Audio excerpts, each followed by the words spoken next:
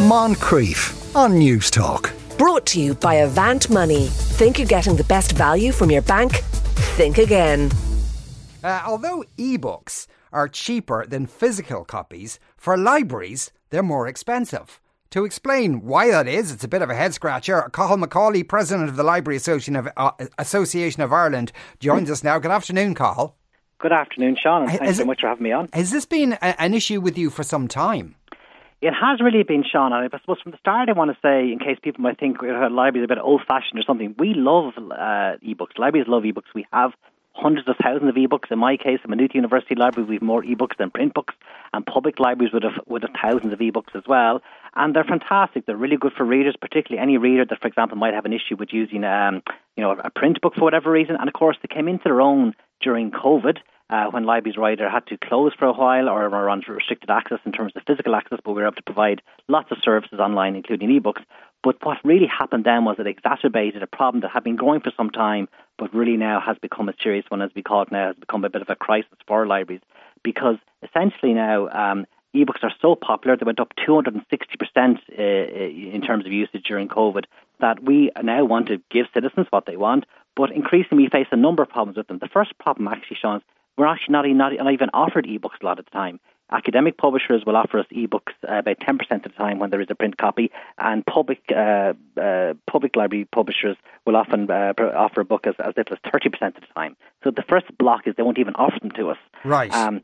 If they do offer to us, then unfortunately the costs are pretty scandalous. So an ebook typically costs between 3 and 10 times the price of the print copy, but we have some data that are examples of ebooks costing up to 20 times the copy of the print book. And another issue associated with that is we're not even, for that a lot of the time, we're not even buying the actual book. What we're doing actually is licensing it. We don't own the book like we might own a print book and we can put it on the shelf and have it forevermore. We have that for a period of time or a number of loans. They put all these strange terms and conditions on them. And quite often what they do is then they increase the cost of these licenses quite arbitrarily, and sometimes, to us with no clear rationale. There was a particularly shocking example last November where one publisher increased their costs by 400%. Now, on this station and all across the media recently, there's been a lot of discussion about price increases and cost of living, but I haven't heard a figure like that anywhere else. So that's the kind of stark challenge now that libraries are facing. Now, and when we say publishers, are we kind of talking about not smaller publishers, but like the so-called Big Five? Exactly, and that's one of the really interesting things. Our research found, Sean, that the publishers that apply the most egregious terms, conditions and price multiples are the large publishers. And I think sometimes people think, that the big publishers are part of some sort of nice, almost cottage industry. The reality is that publishing is a massive billion-dollar business. It's right up there with recorded music and just a bit smaller than cinema. And, last year alone in the US, the book sales have been $1.5 billion. And yet they still feel the need to restrict access to libraries to their ebook content, and then when they do decide to provide access, as I said, on sometimes 70% of the time or less, it's at very, very difficult terms and conditions. And that really has become an existential issue for libraries, because we want to give our citizens and our readers what they want, and if the publishers won't give us access to the content in a way that's never happened before with print, it really endangers the role of the library in the digital age. I assume, Cathal, this isn't just Irish libraries who are experiencing this. No, this is an international issue. And in fact, the inspiration for the ebook SOS, which is the hashtag that we use now on Twitter for the campaign, came from colleagues in the UK who actually led out on this, affected by the same issue. And since we've started working with them, we've also connected with colleagues in Germany and in the US. And we had a seminar here, online seminar, obviously because of COVID, unfortunately, in January. And to be very clear from the feedback received, this is an international issue. So it's very clearly a business model and an approach to ebooks that is, being decided at the very highest level within these publishing companies, and is having a really serious impact on libraries' ability to meet our citizens' information needs. When you buy, if a library purchases a physical book, is that usually at full price? No, quite often we get them, in fact, at a discount, because if you can imagine, we buy an awful lot of books. And we do an awful lot to help, with authors and book sales, because, for example, we host author events. Quite often people will still ask their librarian to recommend a book, and we're very happy to do so. And we also pre-purchase a lot of books. So before a book is even, commonly available maybe on retail, we'd have ordered them already to have them in our libraries. So, again, it's a very big difference between that and the approach taking to ebooks.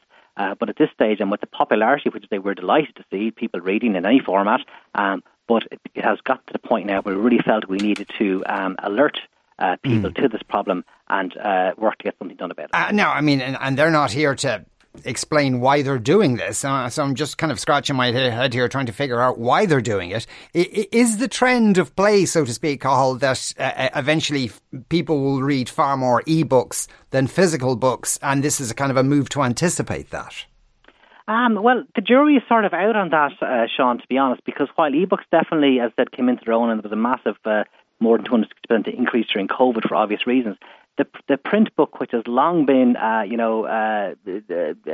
sent to the grave by some commentators, is still quite popular, and of course has many, many advantages, including that you can lend it to your friend after you're finished with it and so on.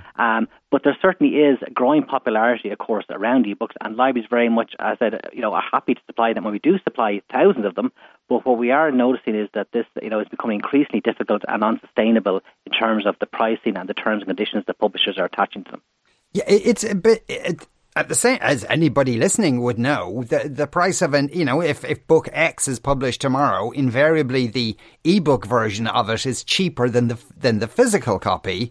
So and given that they're doing that for the general market, it's kind of baffling why they specifically would be charging higher than that to libraries. Do you have any idea why they're doing this? No, we have sought rationales to explain both the pricing and the terms and conditions, Sean, and it's been very hard to come by, I can tell you, unfortunately. And quite often the statements that accompany these price increase announcements and so on are full of management jargon and so on about strategic decisions and all the rest of it. But there's no real clear rationale, because not only, if you think about it, are there massive sales to libraries in terms of the amount of content we purchase, but of course it's a lot cheaper to send us an ebook down the internet than it is to ship it around the place and so on.